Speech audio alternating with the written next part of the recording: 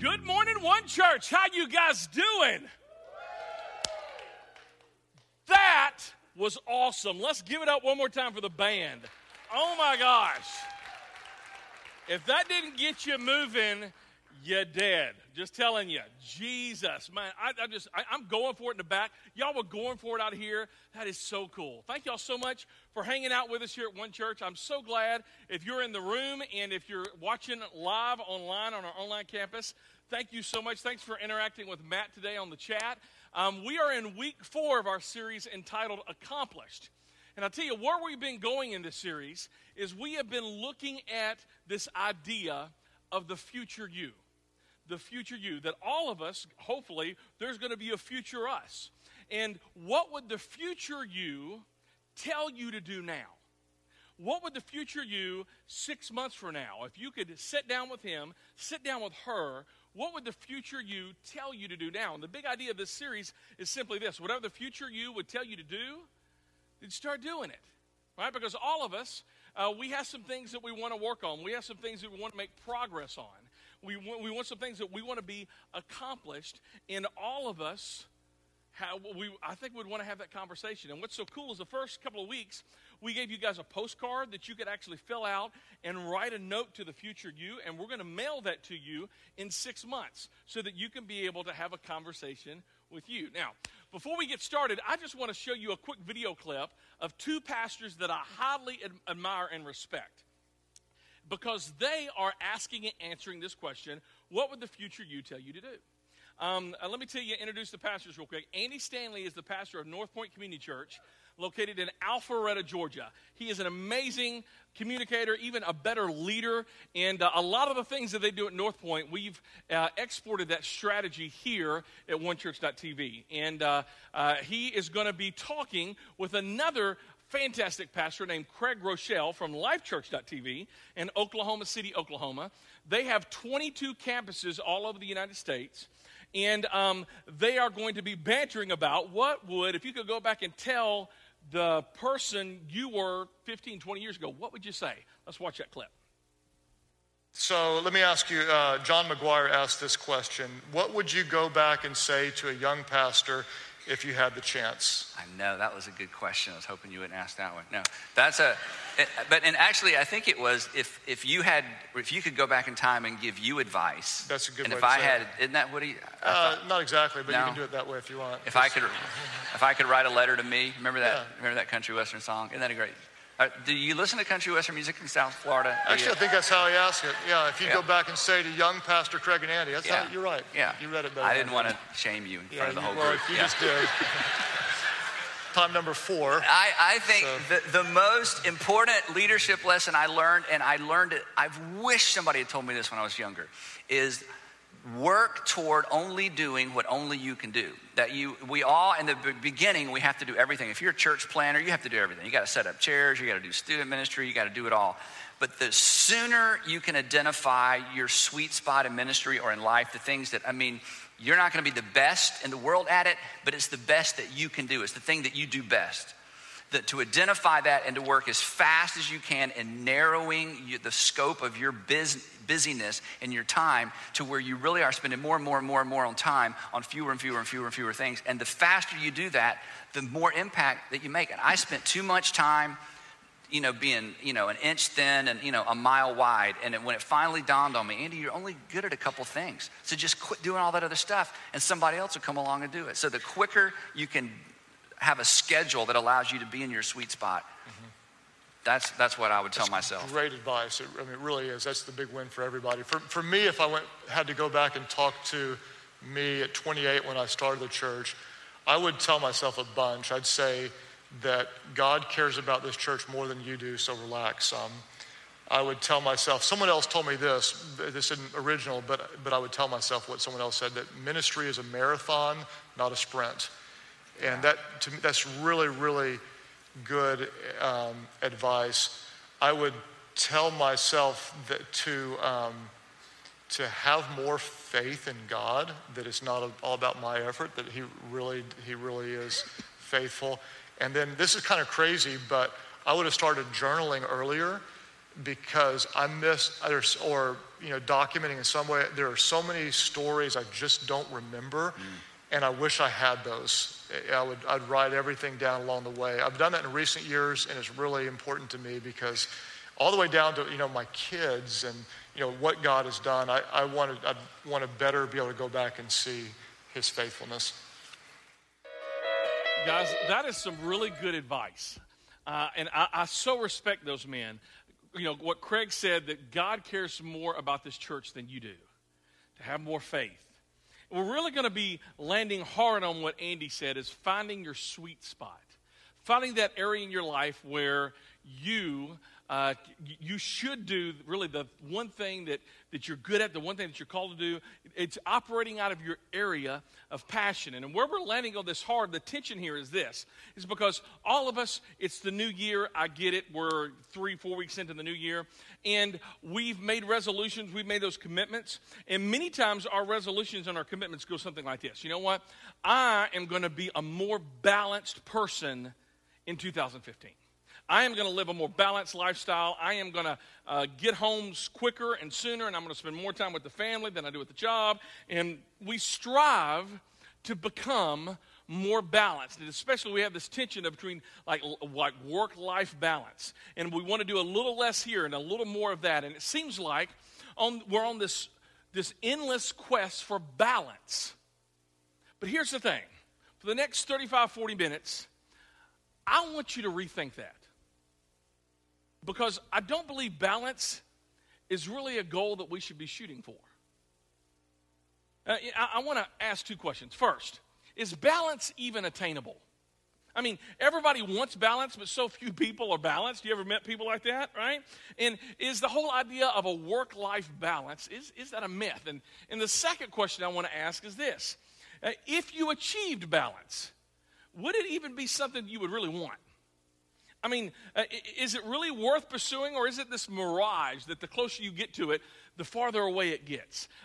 Would it be worth pursuing in the first place? And I can understand this pull for balance because some of you, you feel like you're working too much and it's not really your choice. It's like a person over you's choice, and you're working too much and too hard, going too fast, and you're kind of in this endless rat race. But Ken Blanchard, I love his quote. He says this.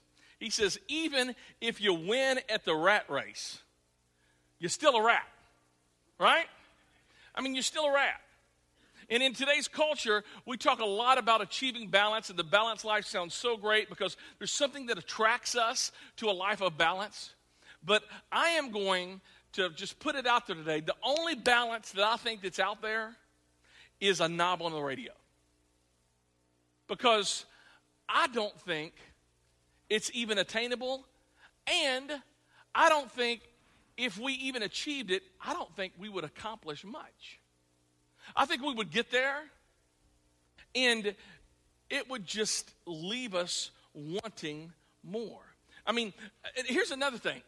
The Bible, I'm a preacher, so I got to get to the Bible sometime. The Bible, let me tell you how much it says about balance. You ready? There it is. It's not in the Bible. It's not in the Bible. You see, the balanced life isn't found in the Bible, and living a balanced life isn't biblical. I don't think it's attainable, and even if we actually had balance, I think all of us would hate it. Because think about it.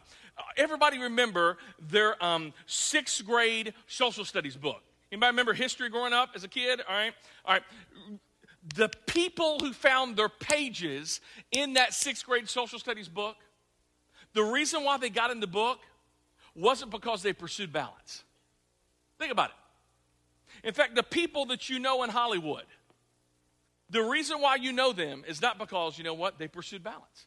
The sports people that you admire and that you look up to, the reason why you look up to is not because they're balanced. In fact, many of them are out of balance.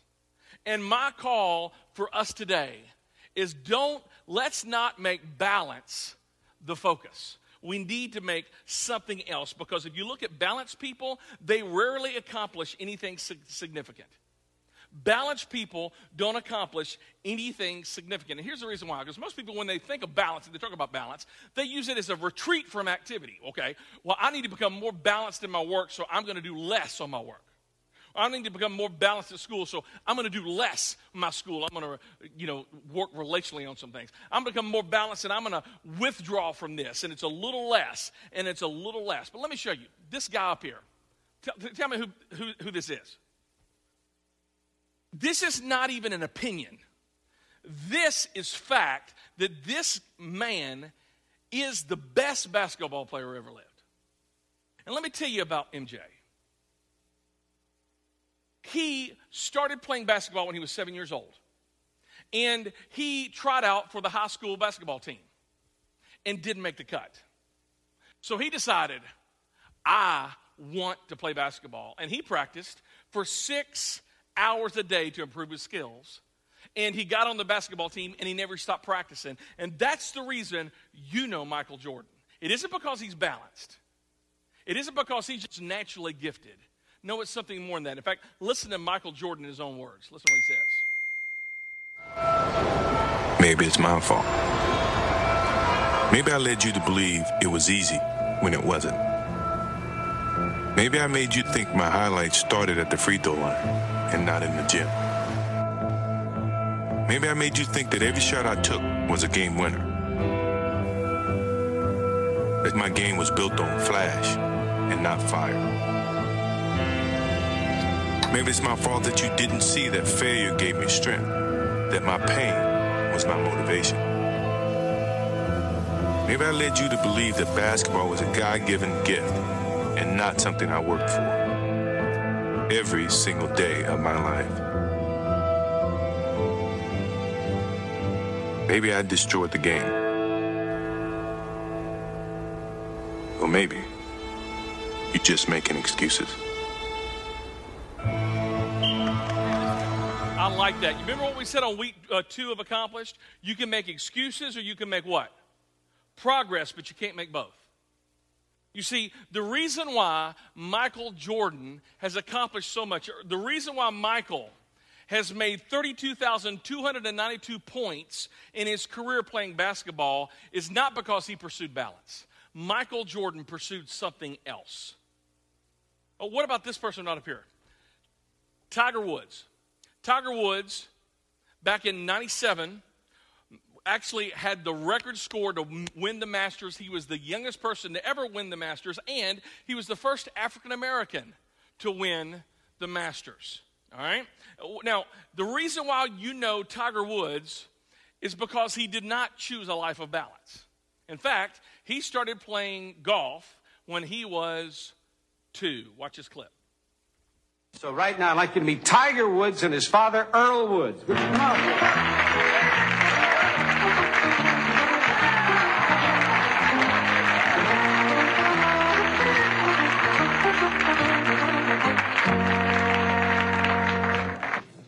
That other ball. Perfect.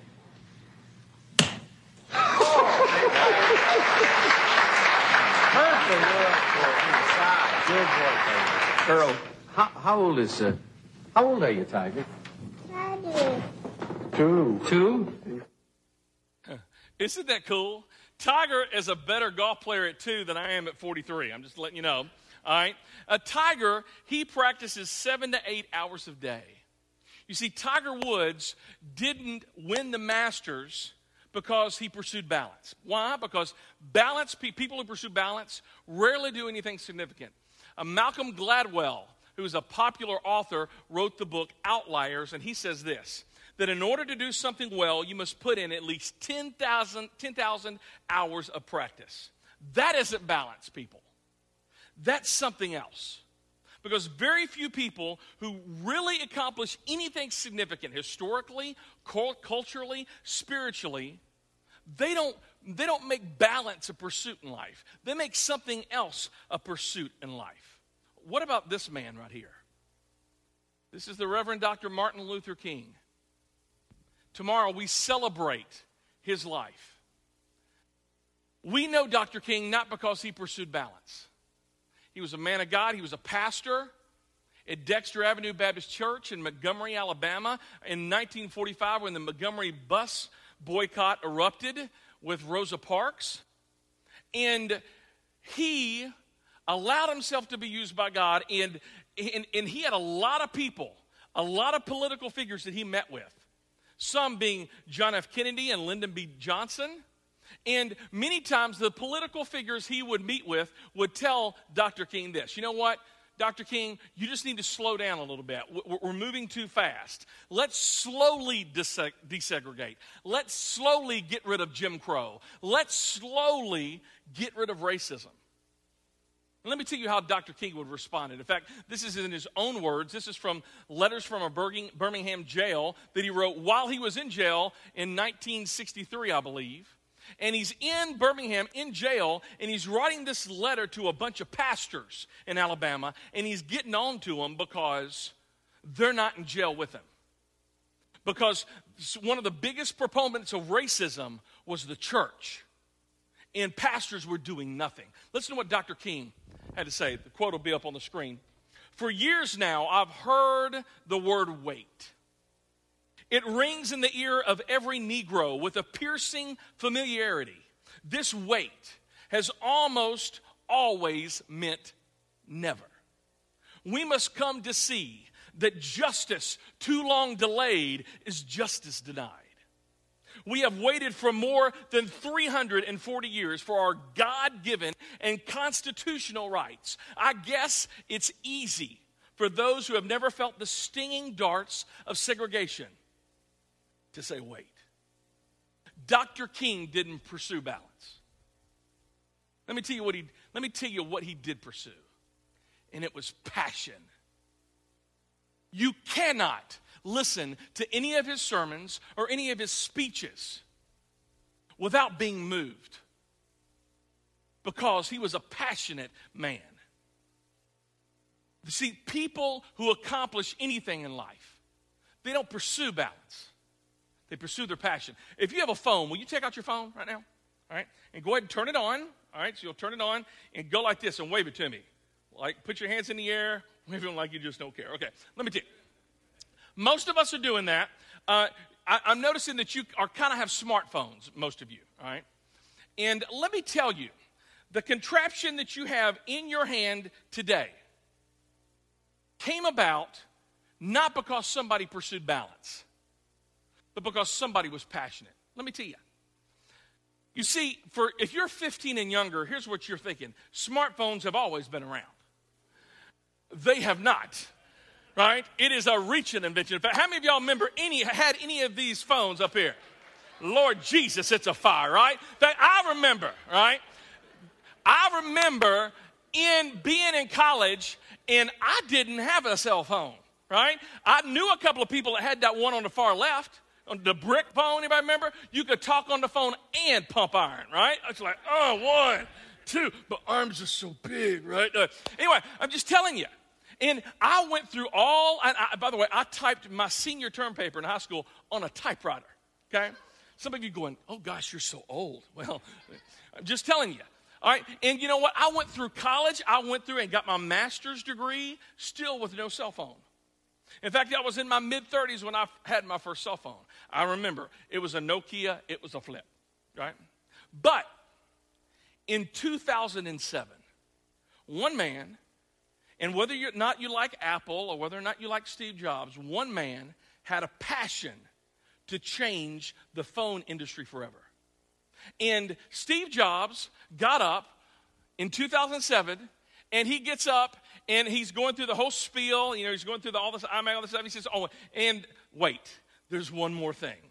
And he holds up the first smartphone, the first iPhone. And whether or not you have an Apple product or a Samsung or a Galaxy or a Droid or whatever, the reason why you have that is because one man, one company wanted to think differently. And he had passion. I have read some of the background on him creating the iPhone back in 2007. And they had this crazy maniacal passion to always redo stuff. In fact, one of the engineers was quoted in saying this, that just the on and off switch had over 50 different revisions because they wanted to do it right. In fact, if you were approached by a company, somebody in Apple, and no one knew that the iPhone was coming out, it was hush-hush. They would only approach current Apple employees, and they would say this: listen, we're not going to tell you what you're going to work on, but we're going to tell you it's going to change the world. So I'm asking you, do you want to be a part of this? And by the way, you're going to work long hours. You're going to work weekends. You're probably not going to see your family much, but we're going to make a difference. We're making history. And some people said yes, some people said no, and like it or love it, hate Apple or not, they changed phones forever. And that happened not because they pursued balance. It happened because they pursued passion, right? Now, John Wesley, in fact, if you grew up in the church, and maybe you grew up in the Methodist denomination, John Wesley actually founded the Methodist Church. And listen to how he put it. I love this quote. Light yourself on fire, and people will come from miles around to watch you burn. Isn't that good? I like that. And the reason why I like that is because passion is so rare. It is. So few people have passion. So few people actually pursue relationships with passion. So few people actually pursue work with passion. So few people actually pursue the relationship with their spouse with passion, or the relationship with their God with passion. So few people approach life with passion. They just retreat. You know what? I need to have balance. I need to stop doing this and take off less here and less here. And I don't want to go too hard. But you know what? If you do that, and if you really pursue balance, number one, I don't think you'll ever get it. Number two, if you ever got it, you would hate it, because you would be boring, mediocre. Those are 4-letter words for us, aren't they? You see, let me show you another picture. See if you recognize this guy. Let me tell you, Jesus didn't call us to live a balanced life.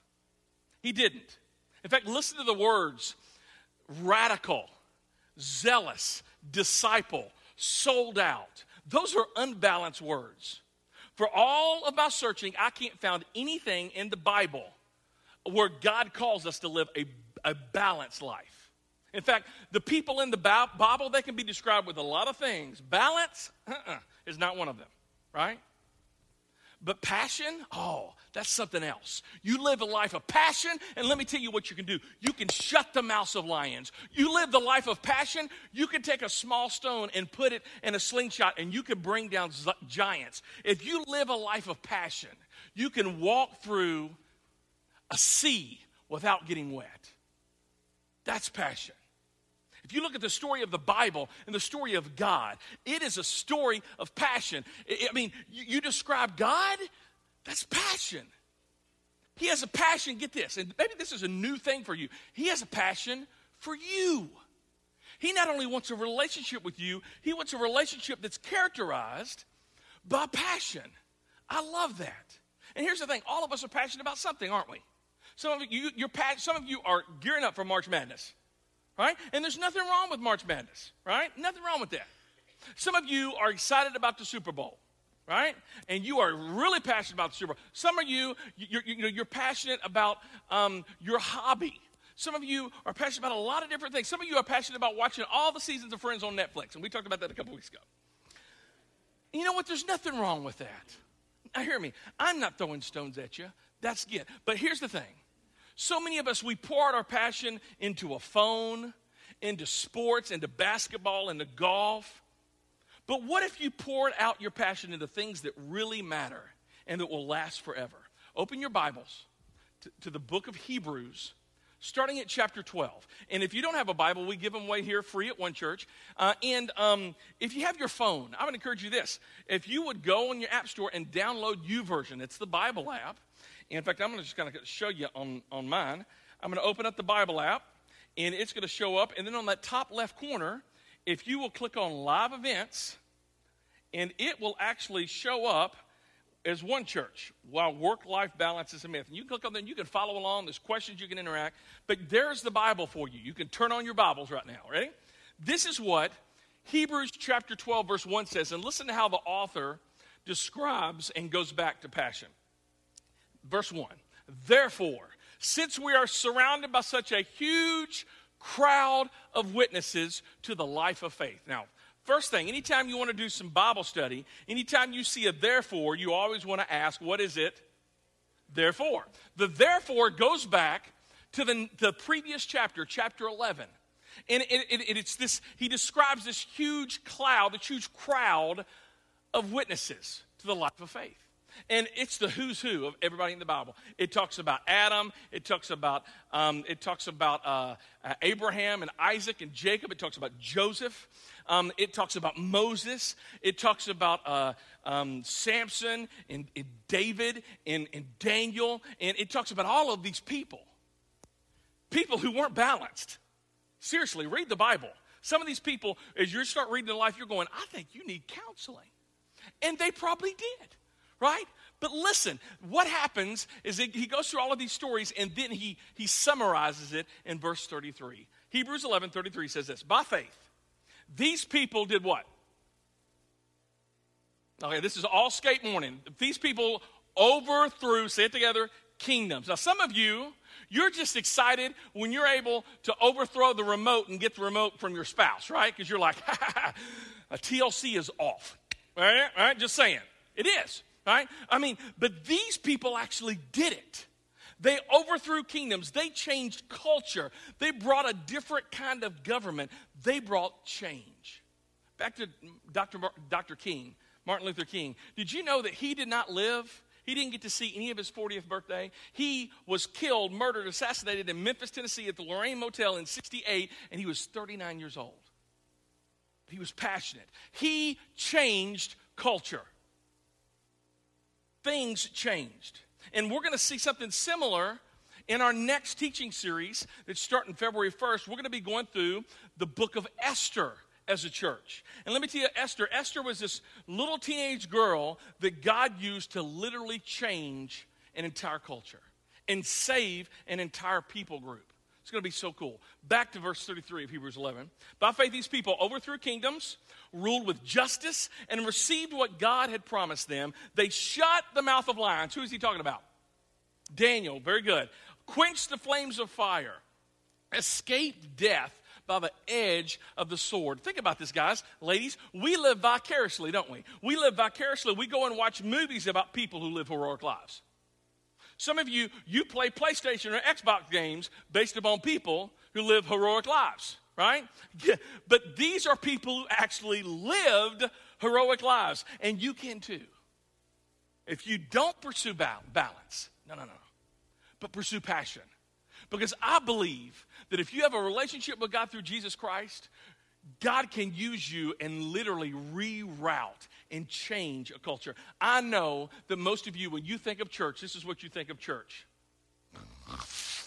Well, what do you think? Right? You think church is boring. And I get that. But let me tell you, I think church and the stories that are told in church should be the most exciting place on the planet. I believe that it's in the church that we should hear stories of remarkable turnarounds. I believe it's in the church that we should hold stories where everybody said their marriage is over. They're filing papers. It's done, and something happens, and people change. I believe it's in church that we should hear about people breaking addictions and actually living a life of passion. I don't think it should be snooze. I don't think it should be the frozen chosen.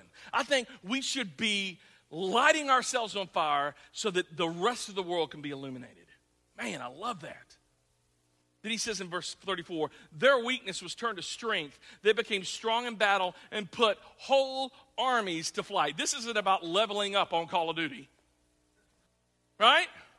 These people actually turned around advancing armies. One person.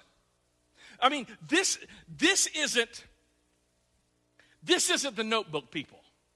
This is 300, right? This is Braveheart. That you can take my lives, right? But you'll never take what? Come on, baby.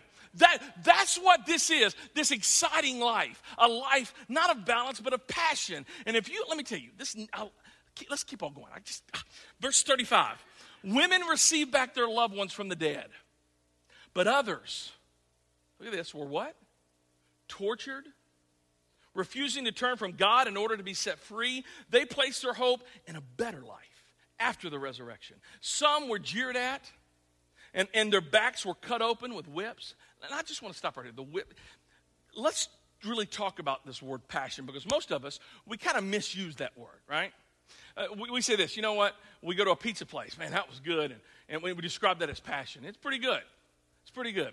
That's not how passion should be used. Yeah, I'm kind of excited. No, that's not passion.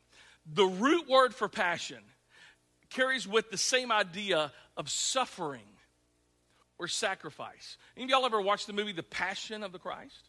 Right? Or you've heard about Passion Week leading up to Easter? It's not that Jesus was like passionate, like, oh, I can't wait to go to the cross. That's not how it was. What passion is describing is sacrifice, suffering, and that Jesus suffered and sacrificed by dying on the cross for you and me. And see, here's the point.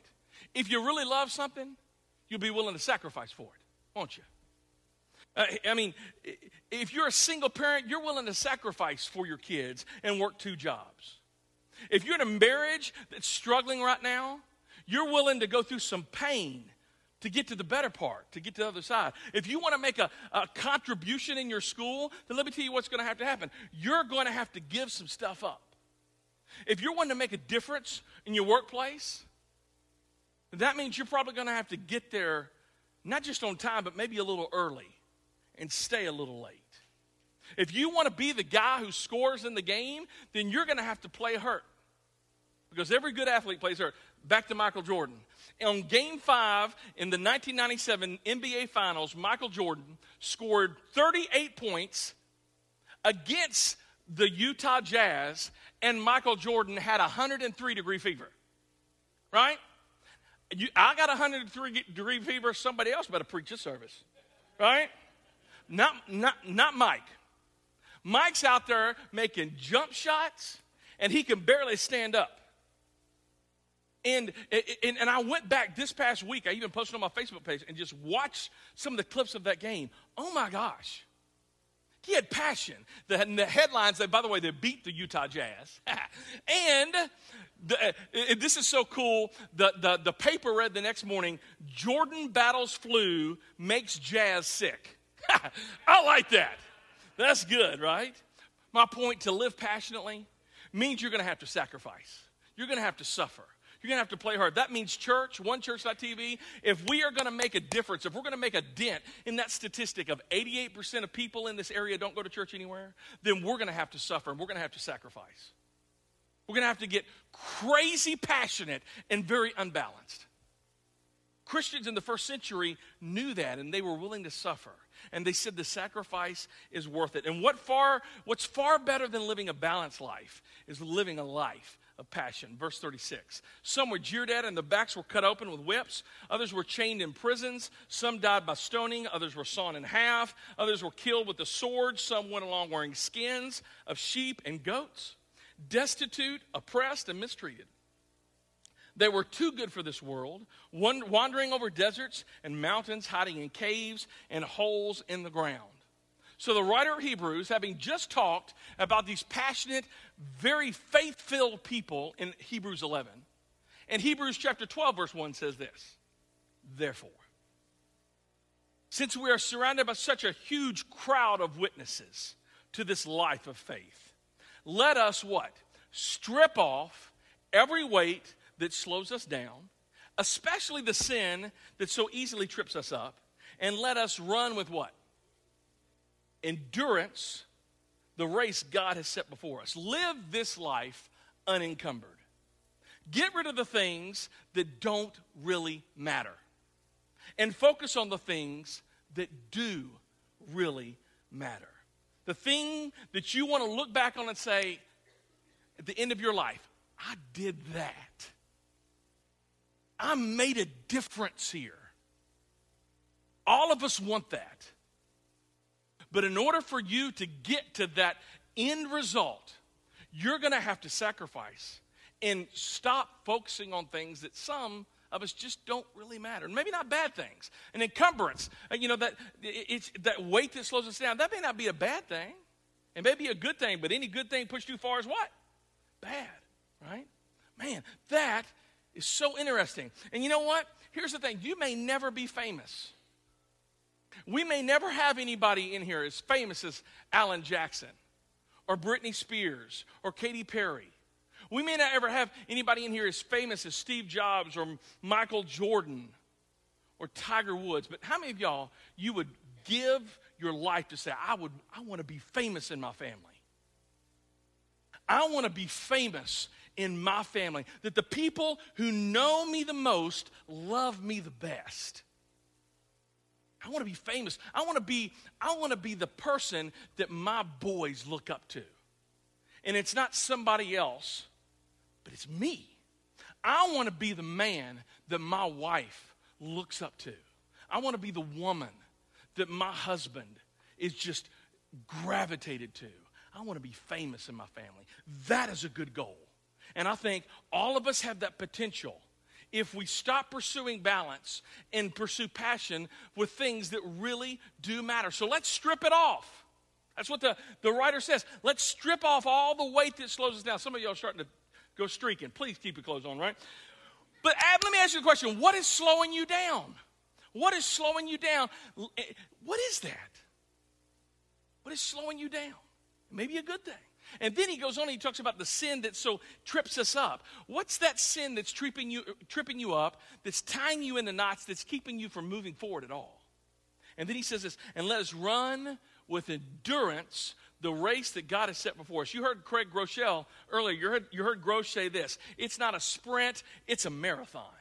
And you and I need to run with endurance. That's why passion is such a great word, because that's how we should live. There's going to be some suffering. My wife, just a few weeks ago, ran her first marathon. And I have nothing in common with my wife. I don't know if you know this. She loves running. I don't. But, I've seen her train for this for over a year. And she ended up running, I think it was in 4 hours and 34 minutes, I believe it was. And she trained for it. She had stuff, she had the water bottles. She had the things, the Fig Newtons she could eat all the way. You know what I'm talking about, Tom. And she just, it was painful. But man, when you get to that finish line. And you could go back and you can look back. That you ran, not a sprint, but a marathon. And if you're going to live a life of endurance, then that means you're going to have to willing to endure some pain in order to make a long-term progress. It means that you're the person who swallows hard and you're going to forgive even though there's no logical reason that you should ever forgive. That you are the person who says, you know what, I'm going to believe. I'm going to choose to believe even though I have a lot of doubts.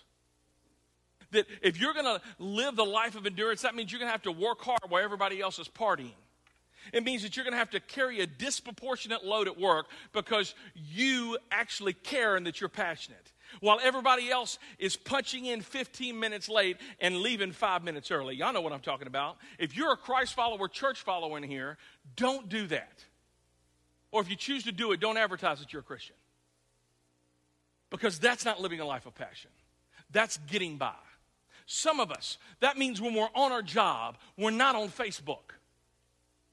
I was reading a couple of weeks ago that the average 8-hour workday, people only actually work for 3 hours.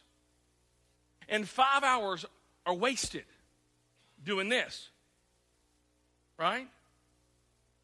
So be present in that. We're going to talk about it at the very end. But sometimes that means if you're going to run with endurance, that means that you don't give up on relationships, that you don't give up on your marriage. That you don't give up on your spouse, that you go and you get counseling. And even though it's hard and it's easier to find the next model and whatever, then you stay and fight and you tell her you're worth fighting for. You live a life of passion. Because here's what I know. If you kept on living the life of passion that you did when you were dating, you would have a lot more kids and you probably wouldn't need any more counseling. Right? Let's just be honest.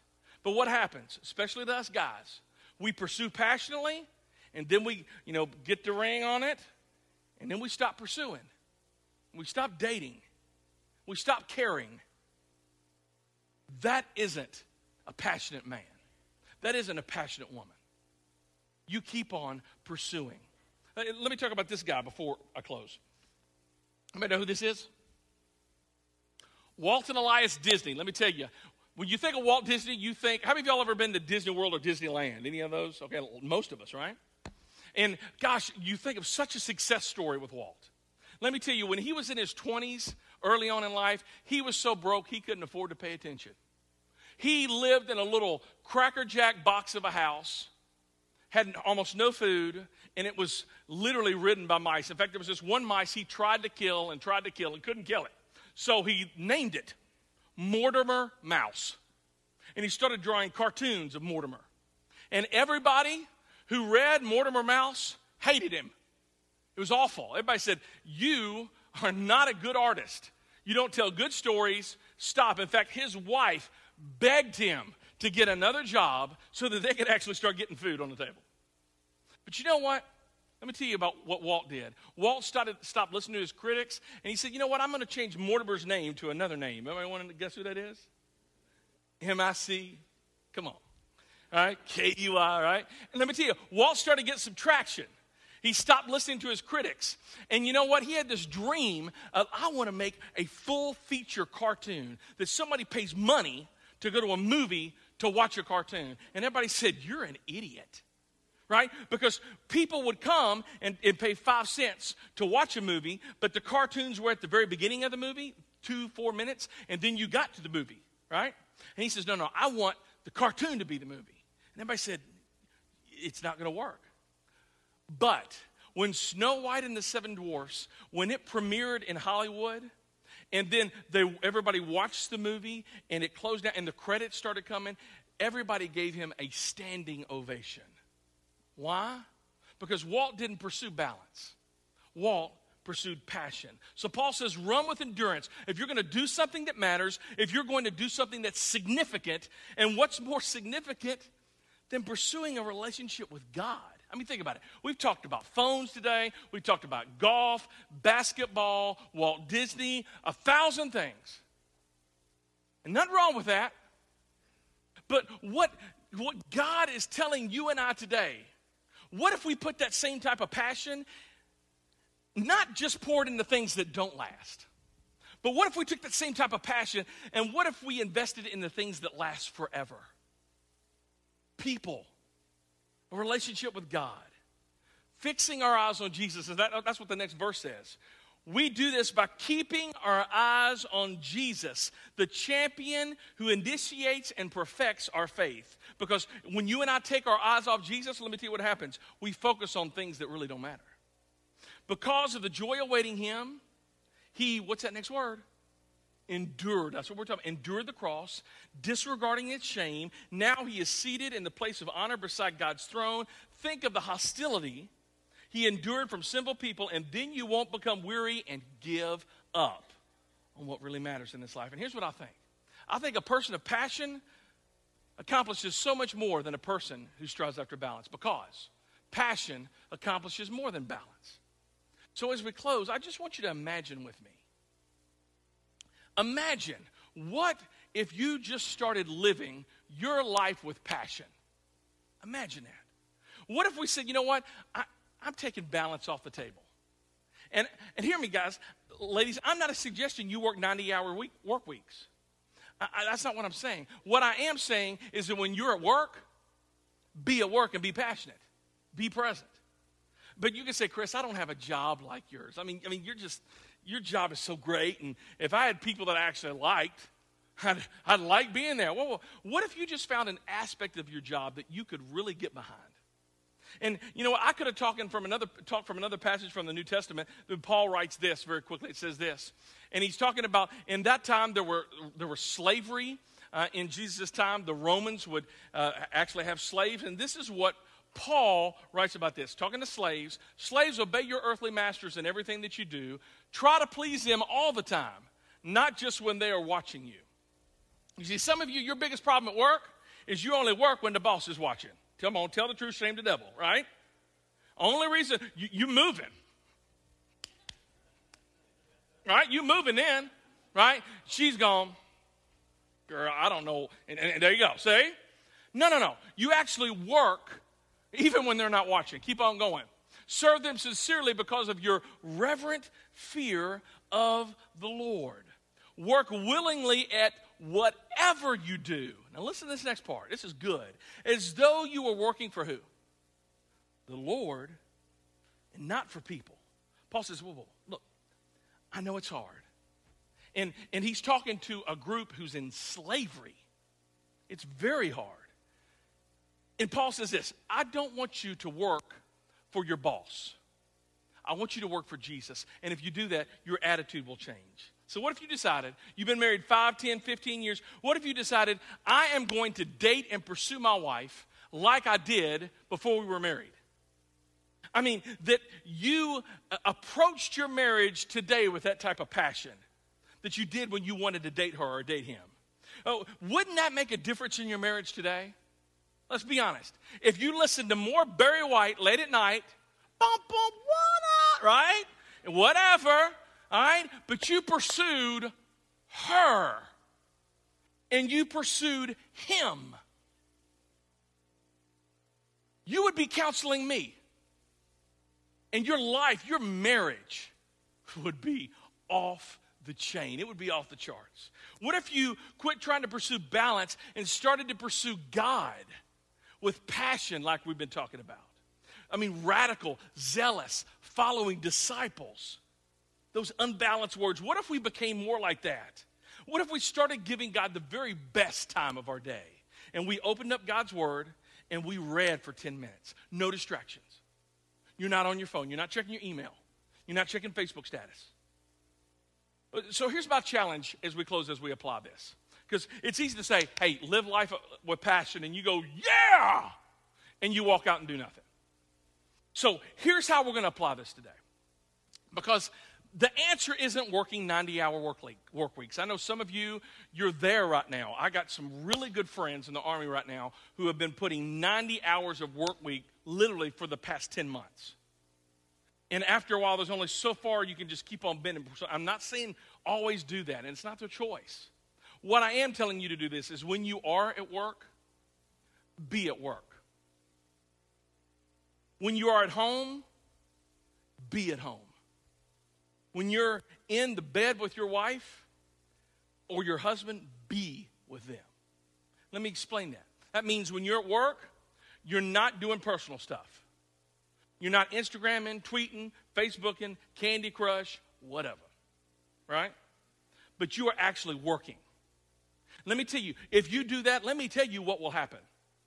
They will give you a raise because you're going to make them more money, and they're going to see you as a linchpin, and they're going to give you a raise. And then even if you hate the job, you may try to walk away. They're going to throw money at you. What can we do you? And it's not because you're working until into the evening time. It's because you're working 8-hour days and not 3-hour days. Let me tell you this. If you're at home, be at home. Put down your phone. Quit hashtagging what you're doing with your kids, but you're really not doing anything except being distracted. Get in the floor, burn some calories with your boys or girls by wrestling with them. That's what matters. When you're in bed with your wife or your husband, you get your eyes off of a screen and put your eyes into her eyes. And hear me, I'm preaching on myself on this, right? And you become passionate about him or about her. Wherever you're at, in whatever situation, whatever circumstance, be there fully without distractions. And it doesn't mean you can't like sports. Totally do that. It doesn't mean you don't like entertainment. You can do some entertainment. But here's what I know. Nothing wrong with any of that, but if we really got laser passionately focused about things that really matter, this city would change. These states would change. And they would change because this community has changed, because families in this community have changed, because husbands and wives in this community have changed. Because they live life not pursuing balance, but pursuing passion. Let's pray. Dear God, I'm grateful and humble, God, that we can be able to come and just kind of look at some of the who's who of the Bible this morning in Hebrews 11 and 12, God. And Lord, I know so many of us with New Year's resolutions, and we're trying to get more balanced at work and more balanced at home. And God, I pray, Lord, that you would not allow us to focus on balance. Don't allow us to retreat and do less. But Lord, I pray that you would allow us to live a life of passion, to reprioritize some things in our lives. And wherever we're at, whether it be at home or at work or at play or even at rest, Lord, that we would be there, that we would do it passionately. Whether you work, eat, or whatever you do it all for the glory of God. In your name that we pray. Amen.